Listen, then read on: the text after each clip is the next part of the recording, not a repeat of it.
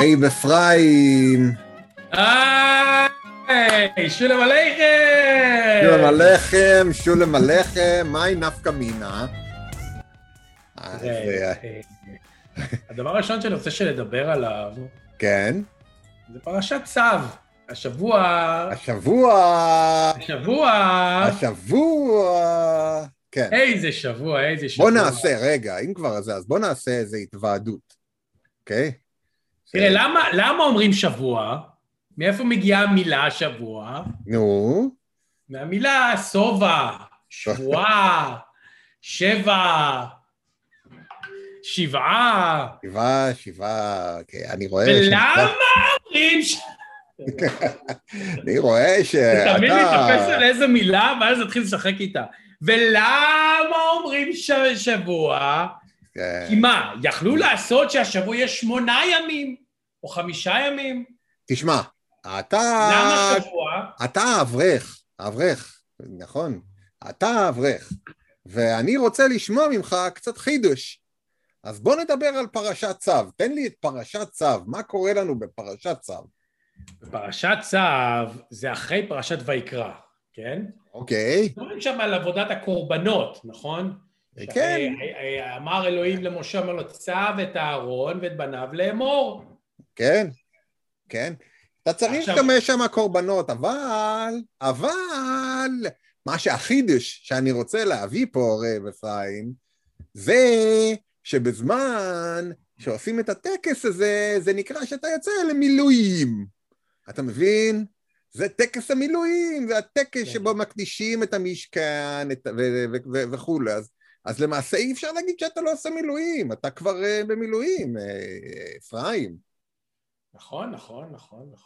יישר כוח, יפה. כוח. יפה דיברתי, יפה. עשית יפה. כן. אתה צודק, אז אנחנו עכשיו נמסור שיעור לצעירים בחוץ, שמקשיבים לנו באינטרנט, עם כל המודרנה הזה. תראה, אני נורא שמח שאנחנו כבר 6 שנים עושים פודקאסט על יהדות. ומי שיצטרף עכשיו, בעקבות ההמלצות באינטרנט על פודקאסט היהדות, סוימך. שזה פודקאסט שאנחנו מרצים שנים, והוא... סיימק. חשוב לי. כן. אנשים יאזינו אחורה, שידעו קצת תורה. לא, אתה יודע מה? גם אם אתה לא מאמין או כן מאמין, זה לא משנה. להקשיב לא עולה כסף. נכון, אפילו הריב החכם, אלברט איינשטיין, הוא, כשבא לו איזה מיוחדת, איזה בחור, ועשתה לו מהעיתון, עשתה לו איזה רעיון, היא מצאה אצלו על השולחן, היא מצאה אצלו כף רגל ימין של ארנב. אתה יודע מה זה ארנב? כזה עם אוזניים שקופץ. הרי למה קוראים לו ארנב? הוא והוא נב. גם נב. ונב. עכשיו, מה זה נב? נב ונד. נב ונד. הוא ונב ונד. הוא רץ בסביב להר. בכל מקרה הייתה אצלו... מסופר היה. על ארנב. הייתה, וגם החזיקה את הדלת פתוחה, הדלת שלא יהיה שם עבירה של ייחוד, רחמנא ליצלן, ובכל מקרה אותה בחורה שואלת את הרב אלברט איינשטיין, תגיד, אני חשבתי שאתה לא מאמין בשטויות האלה, רגל של ארנב, שמביא, אתה יודע, לפי כוכבים והמזלות, מביא מזל טוב. מה חידד אותו רב איינשטיין? הוא אמר, זה מה שיפה בזה, לא צריך להאמין בזה כדי שזה יעבוד. זהו. והאיש הזה? הוא ברק אובמה. ברק אובמה. עכשיו, למה אובמה? מה זה אובמה? במה? זה במה הוא נבדל, או במה הוא נבדל מרב ג'ו ביידן, בעידן, נכון? אז אנחנו, הפשיט, זה מה הפשט, אנחנו צריכים לשאול. מה הפשט? הפשט הוא שהרב יונתן ביידן הוא רב גדול, הוא ליהודים הוא טוב. לא, ואתה נהיית גרמני באמצע, אתה יכול לשמור על דמות, אתה איתה, אין לך... אני תכף יגיע לזה שלי, לגרוזיני שלי. מתי אתה נהיה פרסי? זה... אני לא יודע... אנחנו מושכים את יותר מדי. כן, פודקאסט יהדות. אז למה עשינו את זה? כי אנחנו בינתיים נמצאים קצת אחרי הבחירות, וקיבלנו קצת מכל דבר. קיבלנו קצת נאצים, קיבלנו קצת חרדים, קיבלנו קצת ימנים, קיבלנו קצת ארסים, קיבלנו קצת הכל ככה יחד. עכשיו, כשאני אומר נאצים, אני לא מתכוון למישהו ספציפי. חלילה. איני רוצה להוציא לי בתור רעה של אף אחד, חס ושלום. בוא נגיד, לכנסת נבחר היום לפחות נאצי אחד וכולם יודעים מי הוא. אתה חושב? אם שכולם יודעים מי הוא? או שהוא נאצי. כן, עכשיו חלילה אומר מי זה. נבחרו 120 חברי כנסת. אתה חושב שיש סיכוי טוב שמישהו, במה אתה אומר שהוא נאצי? תראה, כל אחד יש לו את הפקלח שלו. שהוא רואה לנגד עיניו. אוקיי. יכול להיות שלא כולנו חושבים שהבן אדם הזה הוא נאצי. תראה, גם וגנר היה נאצי, ואיזה יצירות יפות הוא עשה, נכון? כן, גם קרמלה וגרוס היו בסדר. טוב, על מה נדבר? היה בחירות? בוא נדבר קודם כל על האונייה שתקועה. זה גדול. זה גדול. אז למי שלא יודע, תן רקע. תעלת סואץ? תעלת סואץ. איך שהאוניות עוברות מהים האדום לים התיכון, ומדוזות. וכל מיני מינים פולשים אחרים שלא היו פעם מים התיכון. הן עוברות דרך תעלת סואץ, שהיא נעשה על ידי אדם, ויש לה אזורים שזה ממש מסדרון. עכשיו, זה לא מסדרון כמו שאתה חושב מסדרון בבית ספר, זה מסדרון של איזה מאות מטרים, כן? כן. פעם במיליון שנה עוברת שם גם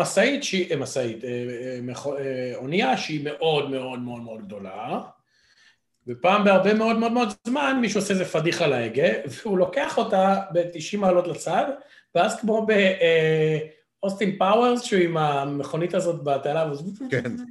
קיצר נתקעה, ועכשיו מביאים איזשהו... דחפור. כן. הקיצר היא נתקעה, עכשיו לא רק שהיא נתקעה, כיוון שזה הדרך היחידה למעשה, שלא דורשת לעבור את מה שנקרא כיף התקווה הטובה, שזה אזור מאוד מסוכן מבחינת סירות, וגם מעריך את הדרך בכמה אלפי קילומטרים, אז יש שם פקק תנועה עצום שלא נודע כמוהו של מכולות. פשוט משהו מטורף. אבל היא חוסמת את זה, כאילו מקצה לקצה, אתה לא יכול לעבור עם גיגית. היא כאילו ממש נוגעת בשתי הקצוות. אז כאילו עכשיו, יש איזו תמונה של דחפור שהוא עצום, אבל הוא אפסי לעומת האונייה העצומה הזו, נקראת אברגן, באמת אחת האוניות הגדולות, והוא מנסה להזיז אותה, אתה יודע, כמו שאתה מזיז חתיכת סבון עם האצבע נראה לי שהוא חופר בצדדים, רק כדי שאפשר יהיה לסובב אותה או למשוך אותה או משהו. גדול, באמת? כן, זה ההבנה שלי, אבל אני לא מבין בזה הרבה. אפי, מה מצב החיסון? מחר, בעזרת השם. מחר, בעזרת השם. ולמה קוראים לזה חיסון? חיסון מלשון חסן. שחסו על היהודים. ואיזה תאריך מחר? ראש החנוכה. 24 במרץ, ומה היה ב-24 במרץ? לא יודע. אני אגיד לך מה ב-24 במרץ. אתה לא יודע גם מה היה ב-24. מה זה אני לא יודע? לא, אני אגיד לך, אני פשוט לא רוצה להגיד לך, לא, אני כמו אנשים בחברות האלה, אני יכול להגיד לך את התשובה, אני לא רוצה להגיד לך תשובה לא אחראית. אתה יודע מה אומרים. 24 למרץ, אני יכול להגיד לך. תראה, אני יכול... 24 למרץ, לואיש דה קמואש, המשורר הלאומי של פורטוגל, עלה על הנייה של ארמדה המפליגה להודו. תחילתן של שנים פוריות במיוחד של יצירתו של המשורר. תזכרו את השם, לואיש דה קמואש. מה זה לואיש? זה נשמע לי כמו מישהו עם רק עם שין. יש כזה סימפטום? כן. אתה הופך במקום שין לסין, סין לשין? זה נקרא ליספוס. הטלפון שלי. לא, ליפסוס זה קצת מדבר ככה. שהסין שלך הופכת סמך, אבל יש הפוך? שבמקום להגיד, אתמול רכבתי על סוס בסדרות בן גוריון, אני אגיד, אתמול רכבתי על שוש בשדרות, כן, אין כזה דבר. למה אין ליפסוס הפוך? אין לי מושג. רגע, עוד דבר שקרה ב-24 למרץ, אם אתה רוצה לדעת. מת לדעת. רוברט קוך מכריז על גילוי חיידק השחפת. נחתם חוזה טורינו, המספח את חבל סבוי ואת מחול זיס לצרפת, וכמובן, מה קרה ב-20 ל-4 למרץ שנת 2016? מה? לאור עזריה יורה בראשו של מחבל מנוטרל על הריסה. רגע, רוצח, לא? כבר מותר להגיד רוצח? נכון, לא יודע, הוא הורשע ברצח? לא. בוא נראה, אליאור, קודם כל... אלאור, לא אליאור. לא משנה, אלאור, עזריה. אני חושב שזה הריגה במשהו הוא קיבל. אתה חושב שהוא קיבל הריגה? אין לי מושג. האירוע, השתלשלות, מעצר, הדיון הציבורי, תגובת הרמטכ"ל, תגובת זה, יוזמות החנינה. בוא נראה ככה. ליברמן... דיון גזר הדין. מה, הוא קיבל 18 מאסר בפועל 12 חודשים על תנאי, אז בטוח לא רצח. לא יודע. הוא הרג. אוקיי. הרג. כן, הוא לא רצח. לא רצח, אוקיי, אז הוא לא רצח. סבבה. אז הוא הרג. תהנה מזה, תהנה ממה שאתה עושה, כי עוד מעט תתחיל לפרסם דברים כאלה בארץ, יבוא לך הביתה, חביבי. מי יבוא אליי? אנשים. השב"כ. כמו שהדברים נראים כרגע, זה כבר השב"כ יבוא לקחת אותי. המוסד לביטוח. אני רוצה לספר לך משהו. התחלתי לראות את משחקי הכס. Game of Thrones, כן. Game of Thrones. ואני בפרק 9. וזה מתחיל לתפוס תאוצה, ושמעתי שפרק 10 בעונה 15, זה כבר ממש כאילו לא להפסיד. לא, אבל מה שנחמד שם, שאני אומר, אתה יודע, זה נראה לי, אני יכול למצוא המון מקבילים בין זה לזה. במיוחד הדוטרקים. דוטרקים אומרים, אל תהיה דוטרקי. זה איציק מרדכי, אתה לא יודע שהוא דוטרקי? תקשיב, אני כל כך עייף, אפי, זה פשוט לא יומן. אני עושה עכשיו את הסט הזה של ה-30, עוד 30 יום, אני כבר ב-28 דקות אינטרוולים על האופני ספינינג, וזה פשוט הורג אותי, אני עייף. זה יחד עם המשקולות והכל, בדיוק השבוע תמי אמרה לי, בוא נעלה למעלה לקצת סקס, אמרתי לה, זה או-או.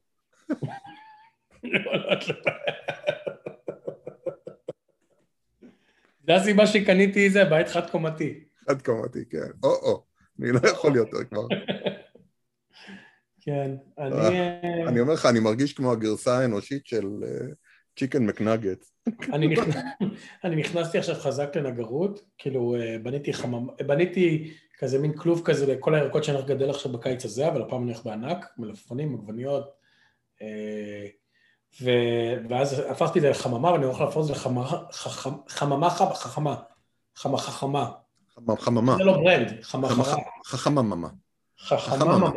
חכממה, וואו. חכממה, כן. וואו, יש לנו את זה, חברים. יש לי עוד משהו, אתה יודע, ישבתי עם חבר, וכמובן קיטרתי על זה שחוזרים לארץ, ואמרתי שיהיה לי פיאט פונטו, או קיה, אז הוא אמר, יהיה לך קיאט פונטו.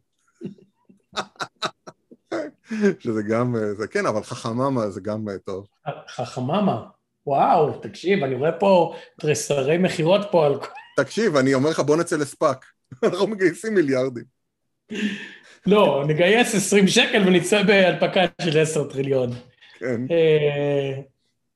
אבל יוצא 20% מזה. בכל מקרה, החממה, אז עשיתי את זה, ואני רוצה לעשות עכשיו מעברים וחיישנים שמפעילים את המעברים, וחמים ובקרים, צריך את הגווניות שאתה הולך למכור אותם כמו ב-NFT אנחנו עושים אותם. ואני כל מה שעושה פרויקט כזה, בערב אני גמור, הברכיים כואבות לי, הגב כואב לי, אני שבור, אני הולך לשכב, כאילו סיימתי הייק של 300 קילומטר, ומה שיפה בנגרות זה שאתה מקבל את כל הכאבים של פעילות אקטיבית, מבלי ששרפת קלוריה. שזה כמו הפוך מדי את קולה, זה כמו יותר כפית סוכר מגעילה בפה. אבל אני מרוצה, הרבה פרויקטים זזים. יפה, המשרד הזה שבנית בחצר הוא באמת יפה. כן, אני צריך לשים פה תמונה גדולה, יש לי פה נחל, בניתי נחל. ראיתי יפה מאוד. נחל בתוך אקווריום, לקחתי כל מיני דברים שמאפיינים פה את תוואי השטח, והם גדלים במחזוריות. הסוד מסתבר... אתה יכול לעשות את זה, איך קראו לזה בתיכון שהיינו מסתכלים? היינו מסתכלים על הטבע וזה... דוח חי, דוח... לא יודע, איזה קשקוש, ברח לי מהראש. אם המאזינים זוכרים... ביוטופ, להסתכל על ביוטופ. איזה קשקוש זה ביוטופ הזה, אלוהים. אתה יודע, כל הסיפור הזה של התיכון בעיניי לא מצא חן. יש לי חבר, ממש טוב, אני נורא עצוב, כי השבוע החבר האמריקאי היחידי שיש לי, יש לי רק חבר אחד שהוא אמריקאי. אוקיי. לא מהגר. כאילו מהגר מג'ורג'יה, אבל הוא אמריקאי. כן. הוא מאוד מאוד חמוד, ואנחנו חברים מהסטארט-אפ הראשון, וגם הולך לו טוב, הוא פאונדר של סטארט-אפ נורא נורא מצליח, עם מוצר מגניב. אתה תאהב אותו דרך אגב, אני צריך לשלוח את זה. והוא עוזב את האזור, הוא גר בסניבל, עם אשתו, אין להם ילדים, צעירים. והם עוזבים לדורנגו, קולורדו. שזה מרחק יריקה מדנבר, קולורדו. זה יריקה של 6 שעות, אתה יורק, והמוכתה צריכה לעוף 6 שעות. אבל יש רוח גדולה מאוד, זה מגיע את זה. אם אתה יורק ב-45 מעלות ב-6 באך, זה נופל לדורנגו. כן, בקבלך ומועשרך מוכתה, בדקה אל מול חומת נפגע, בזווית של 60 מעלות. הוראות אלה נכתבו במוכתה. בקיצור, זה יריקה מדנבר, והסיפור היה מגניב, בזמן הקורונה, הוא ואשתו יצאו לסיבוב, לנסיעה. הם עשו רוד טריפ מקליפורניה לניו יורק צפונית, כן? מונטנה, כל הדביומינג, כל הדבר הזה, עד שהם הגיעו לשם, עד שהגיעו לניו יורק, ואז עשו את החזור דרומית. אוקיי. ג'ורג'יה, פלורידה, טקסס, אריזונה, נבדה, כל הדברים האלה הגיעו הביתה. ובדרך כלל הם נקלו לכל מיני עיירות, אתה יודע, כאילו כל מיני דברים, הם עשו כזה מסלול, והם עצרו בעיירה שנקראת דורנגו, שהיא נורא כזאת ציורית ומגניבה, אתה בטח מחפש את זה. ואתה יודע, החברה שלו היא פול רימוט לפני הקורונה, זה היה הקטע שלהם. אוקיי. והיא עושה הרדוור, תראה מה זה, פול רימוט. והוא ואשתו כאילו חזרו ואמרו, איזה מגניבים לגור שם. בשביל הקטע הוא נכנס לרדפין או זילו, והתחיל לסקר על בתים. ואז ברדיט הוא מצא סאב רדיט של דורנגו, ואז הוא התחיל לחקור, ואז כאילו הוא כזה גיק כזה, הוא בן אדם מאוד מאוד חכם, הוא מסתכל על אחוז הפשיעה ולהכנסה והמיסים וכל הדברים האלה, אתרי סקי, מסעדות, ברים, אתה יודע, בתי ספר כי אשתו מורה, הוא אומר לי, תקשיב, במה שהיה עולה לקנות פה בית חירבה, הוא קנה 2 בתים מטורפים על הטבע, הוא אומר, אם אני יוצא מהבית שלי מזרחה, מהחצר ממשיך ללכת, 300 קילומטר עד שנתקע במשהו, כן? של יערות ואגמים ונחלים, ובחורף כמובן הכל שם שלג. אז הוא אומר, אז במחיר של בית בסניבל קניתי 2 בתים גדולים, אותו בית פעמיים, שלי ובית סמוך אליי, שם את ההוא אני אזכיר ובזה אני אגור. נשאר לי מלא disposable income, הוא אומר, והסיבה העיקרית שאהבתי את המקום הזה, שאתה מסתובב שם ומדבר עם אנשים כשהם היו שם, הוא אומר, לאף אחד לא אכפת מה אתה עושה בחיים. כאילו זה פשוט לא, זה לא מעניין. כולם שם זה כל מיני מקצועות מגוונים, עיירה קטנה. והדבר האחרון זה עיירה ליברלית במדינה שהיא נורא טראמפיסטית. אז כאילו הוא אומר, כאילו רוב האנשים שזה אנשים שחומקים כל מיני בטוורדס כאלה, אז הוא אומר כאילו אנשים ממש נחמדים וכזה כיפים וברים מגניבים. הוא אומר אחד הדברים שהוא גילה שיש שם, יש שם מקום שהוא מספרה כזאת ג'נטלמן, כמו שיש לנו פה, היית בכאלה, עם כיסאות ברזל כזה, הכל כזה, זה כזה, מספרות לגברים פה, זה כזה מוסד, נכון? זה כזה ספר כזה, עם תער, אני מסתפר באחד כזה, שזה 60 שנה, הכל בייסבול על הקירות, ובאיפה שאני הולך יש מכונת ארקייד, פופקורן ובירה חינם, ורק גברים הם עושים. וזה מה זה, וכל הספרים הם כאלה, היום הם כולם מקסיקנים, אחלה גברים, ממש, אני כאילו מחכה להסתפר בשביל החוויה. זה דבר שאני עושה לך בירה, פופקורן, ואתה יודע, מעשנים איזה סיגר אם צריך. אז הוא אומר, יש דבר כזה, ואומר, ויש להם, כמו כזה של ספרים, שאתה מושך את הספר, זאת ידית, כל הקיר מסתובב, וזה בר. וזה בר. אז הוא אומר, יש להם קטע שבשבע בערב, המספרה הופכת להיות בר. ואז אנשים יוצאים למספרה, וכשזה נגמר, היא מתהפכת להיות מספרה. זה הכל כזה, בונום $100, הוא אומר, זה 100 שנה ככה, זה קטע כזה. ג'נטלמן קלאב. מגניב לאללה. זאת אומרת, שמלא... מגניב לאללה. כן, אולי תעשה בארץ, מספרה בר. בהשכרה. ילכו מצוין. זהו, אבל אז הוא מדבר איתי, ואני מה זה עצוב, כי זה באמת בחור שאני כל מיני הייתי פוגש, והוא מכיר את הבנות שלי וזה, והם עוזבים. הוא אומר לי, תשמע, תבואו לבקר, זה בסך הכל אתה טס מפה לדנבר, מדנבר יש קונקשן של מטוס פייפר שנחת במקום הזה, או שאתה נוסע 6 שעות באוטו מדנבר עד אליי, אבל לא לי, אבל זה גן עדן, טבע, גמים, אומר, יש לי בית בשבילך אם אתה צריך, וזה קטע, אז אני ממש מתחיל, זה כמו להכיר מישהו שמת מקורונה, אתה מכיר מישהו שעזב מקורונה, זה נורא כאילו מעציב אותך. כן, כן, יש... אני מכיר כמה וכמה כבר שעוזבים. מה אפשר לעשות? אתה מכיר מישהו שעוזב את האזור שהוא לא אמריקאי בדם? כן. עוזב למקום אחר באמריקה? כן, לאוסטין. טוב, אוסטין זה באמת מקום שמאגרים, כאילו ישראלים יעברו לאוסטין. אבל לא ישראלי, הוא לא ישראלי, הוא ברזילאי. לא, אבל אם הישראלים יעברו לאוסטין, אבל לעבור נגיד לדורנגו? יש לי חבר שעבר לקולורדו, באמת. כן, הרבה עוברים לקולורדו, יש לי עובד שגייסנו אותו פה, עכשיו בקולורדו, וכשתיגמר הקורונה הוא יחזור. כן, אז הוא חוזר בקרוב. הוא יליד אפריקה, וכשהתחילו המהומות באוקלנד... אבא שלו יהיה אצל המלך? לא יהיה אצל המלך ולא כלום, אבל כשהתחילו המהומות על רקע גזעי באוקלנד, כל הנושא הזה של Black Lives Matters, הוא עלה על מטוס עם המשפחה ועברו לקולורדו. מעניין. כן, זה דבר ראשון. כמה דברים למדתי בשבוע האחרון. אני ידעתי ש-BLM, Black Lives Matter, זה תנועה, לא ידעתי שזה ארגון מאורגן שיש לו, אתה יודע, משרדים והכל, אז למדתי את זה. ולא רק למדתי את זה, למדתי שיש להם גם טקטיקות, לפחות ככה שמעתי מחבר שמרצה בכל מיני, אתה יודע, מרצה בכל מיני אוניברסיטאות, נותן כל מיני career day ומסביר על כל הדברים האלה, אז הוא סיפר לי על איזה קולג' שבלק לייב מטרס טבעו אותם, השתמשו בתלמיד שחור שהיה להם, שכאילו בשמו הם הגישו תביעה נגד המוסד, ואחרי זה הם התחילו להתמקח בשביל להוריד את התביעה, כי הוא הרגיש לא נעים שם והכל, התחילו להתווכח על כמה זה, ויש כל מיני דברים, יש מחירון, לשנות את השם, אז אתה נותן רק $100,000, לשנות את השם של אתה יודע, של איזה מקום פוגע, ואם לא, אז אתה צריך לשלם 500, ואם לא, אז $1,000,000 לשנה, וכל הדברים האלה. זה מה שהוא סיפר לי, שזה לא ידעתי את הדברים האלה. זה דבר ראשון. הדבר השני, אתה יודע, באחת השיחות שלנו, באחת הקבוצות, מישהו אמר משהו שפתאום, שרק אחר כך נפל לי, שאומר ככה, שאם אתה מרוויח X, והעלות שלך למחיה היא חצי X, ואז אתה עובר למקום שבו אתה מרוויח חצי X, ועלות המחיה שלך היא רבע X, אתה עדיין חוסך רק רבע X, במקום לחסוך חצי X. שזה נכון, זאת אומרת, אתה יכול לעבור ממקום שמרוויח הרבה למקום שמרוויח קל, מרוויח פחות, וחוסך וכל הדברים האלה, אבל אתה לא תוכל לחזור חזרה, או לפחות אתה הולך צעד אחורה.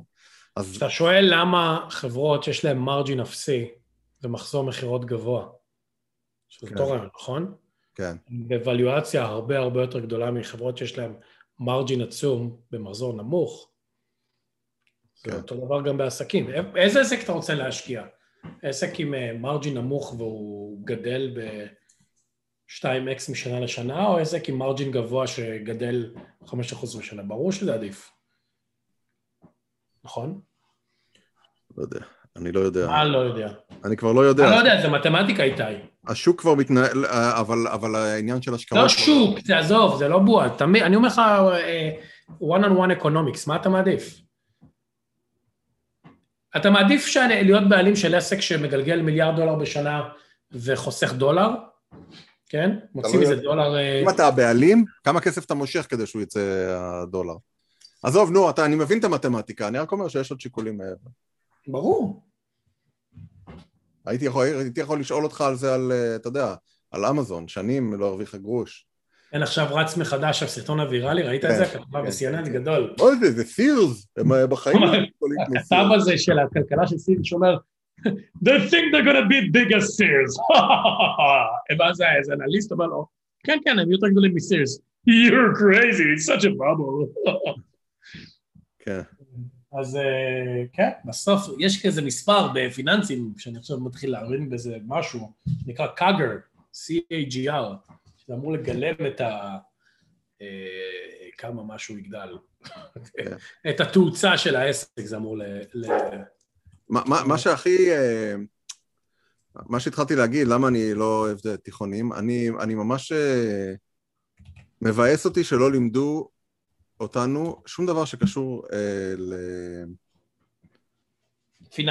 לפיננסים בתיכון. כלום.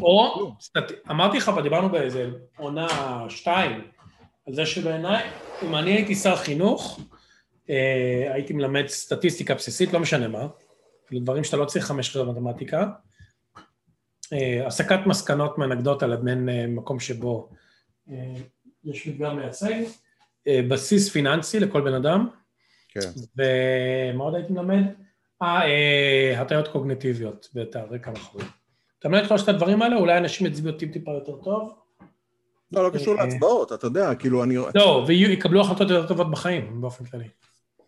כן, אתה יודע, אני מדבר עם חברים, אני מדבר עם זה, אנשים שאומרים, בגיל 30 תופסים את הראש ואומרים, אלוהים אדירים, הפסדתי 10 שנים של השקעות, שהכסף של 10 שנים האלה הוא יותר כפול מהכסף שתשים בשנים שיבואו אחר כך, שזה פשוט... כן, אבל מצד שני, אם תלמדתם את זה, איך הם ידעו מה זה אנטיגונה? והתפסן בשדה השיפון, ומה אמר דוד לבת שבע? אני אגיד לך מה אמר לה. הביוטופ שלך הוא ממש... מה זה בת שבע? 7, למה 7? שבוע 7, ותראה איך הכל מתחבר, איזה יופי. איזה יופי, תראה מה זה, הכל ככה, אחד אחרי השני. הבת שלי שלחה למישהי, הבת שלי, לא הייתי עכשיו במשרד, נכנסה איכשהו פנימה, והיא מסתבר בסלאק, היא ראתה, יש בסלאק את כל האימוג'יז, היא התחילה לשלוח למישהי מהחברה שלי, מלא לבבות בכל הצבעים שיש, אז אני צריך להסביר שזה לא אני. זה קרה רגע לפני התוכנית, אני עכשיו רואה את זה. זה היה די מצחיק. ואת הדגל של... איזה דגל שהוא כמו דגל אמריקה רק עם כוכב אחד, שכולם מתבלבלים? כמו דגל אמריקה אבל עם כוכב אחד? כן. לא יודע. נראה לי מדינה באפריקה. יכול להיות. מדינה באפריקה שזה יוצאי עבדות אמריקאים... ומה, עם פסים? כן, פסים וכוכב אחד. ליבריה. ליבריה, נכון. כן. גם לטקסס, גם הדגל של טקסס. טקסס זה רק הכוכב באמצע, לא? הוא לא כוכב אחד. לא, בצד עם אדום ולבן. כחול, אדום ולבן, כוכב אחד. כן, אבל פס ופס, לא... פס ופס, כן, לא פסים. תקשיב, אני יודע שדיברתי כבר על בסקטס, זה הופך להיות, אני לא אוהב לראות דרמה, אני לא אוהב לראות דברים שמתעסקים ברגשות ובאנשים, זה סלאפסטיק וזה קיצוני ודפוק, אבל זה מחמם את הלב, וזה סדרה מעולה. אני אראה את בסקטס.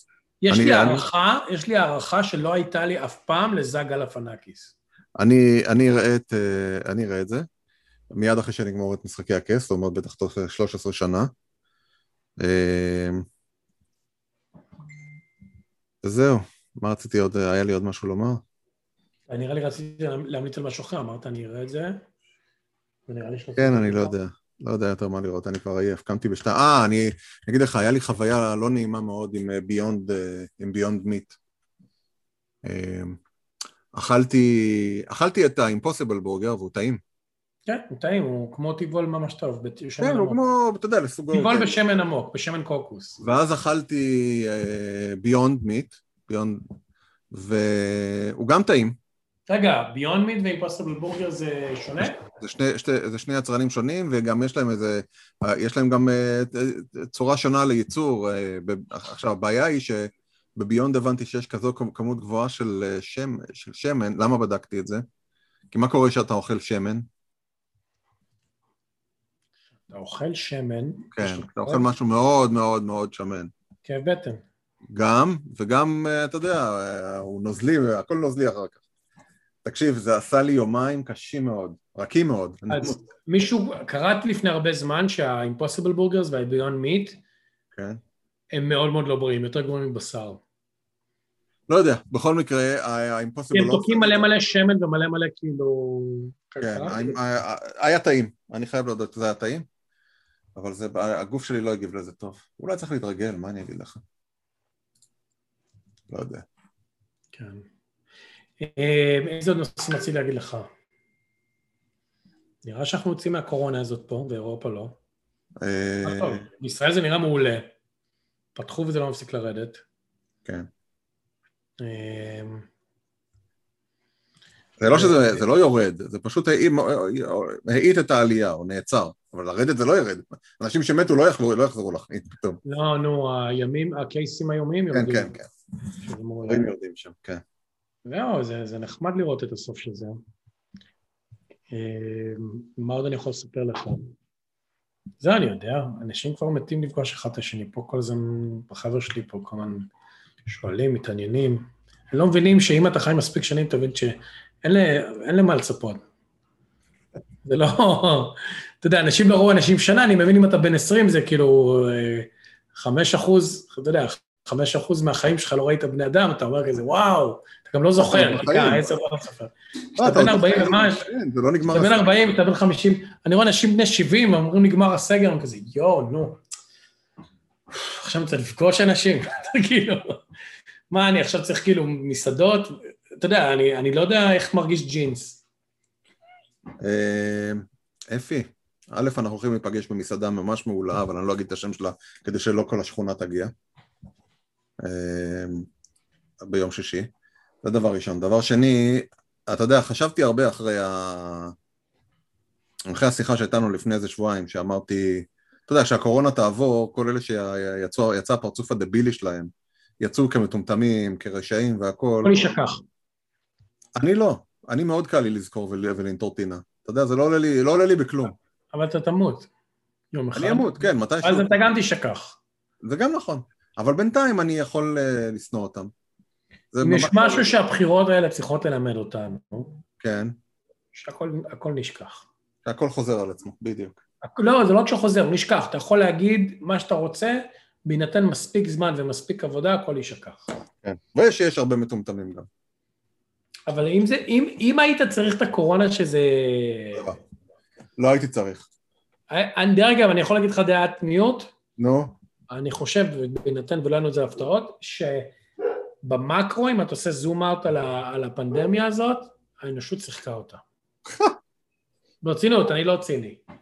זה שתוך שנה הצלחנו כמות אדירה של אנשים בהם, כמו שאמרנו, תמיד 8% מטומטמים קשים ואנשים אחרים על הספקטרום, כן. הצלחנו בסך הכל לגרום לאנשים לעשות דברים שהם כל כך לא טבעיים, לא להיפגש, כן להיפגש, לא לעשות את זה, כן לעשות את זה, לא לשים מסכה, לשים מסכה, הצלחנו כאילו לנווט הכמות האדירה הזאת של אנשים עם כל מיני, באמת מטומטמים רציניים גם למעלה, ובאמצע גם היו מטומטמים, אבל למעלה היה לנו מטומטם ראשי שהוא כבר לא מטמטם אותנו. אני חושב שבהינתן כל הדבר הזה, כרגיל, הרמה של מדענים וכמה אנשים שמתחננים שנקשיב להם, זה נגמר יחסית בזול. מה, רק כמה מיליונים מתו? רק כמה מיליונים, כן. אני חושב שבמקרו זה בסך הכל הצלחה. אני רואה את זה כהצלחה. זהו, חוץ מזה... זהו, מספיק. יאללה, אני אערוך את הקובץ ונעלה אותו. אז אני הולך לישון כי הייתי ער משתיים בגלל ה-impossible, ה-beyond meat הזה. impossible pooping. בדיוק. זהו, אז שבת שלום. שלום. וזהו, ונראה אתכם בשבוע הבא, אז תודה רבה שהזנתם.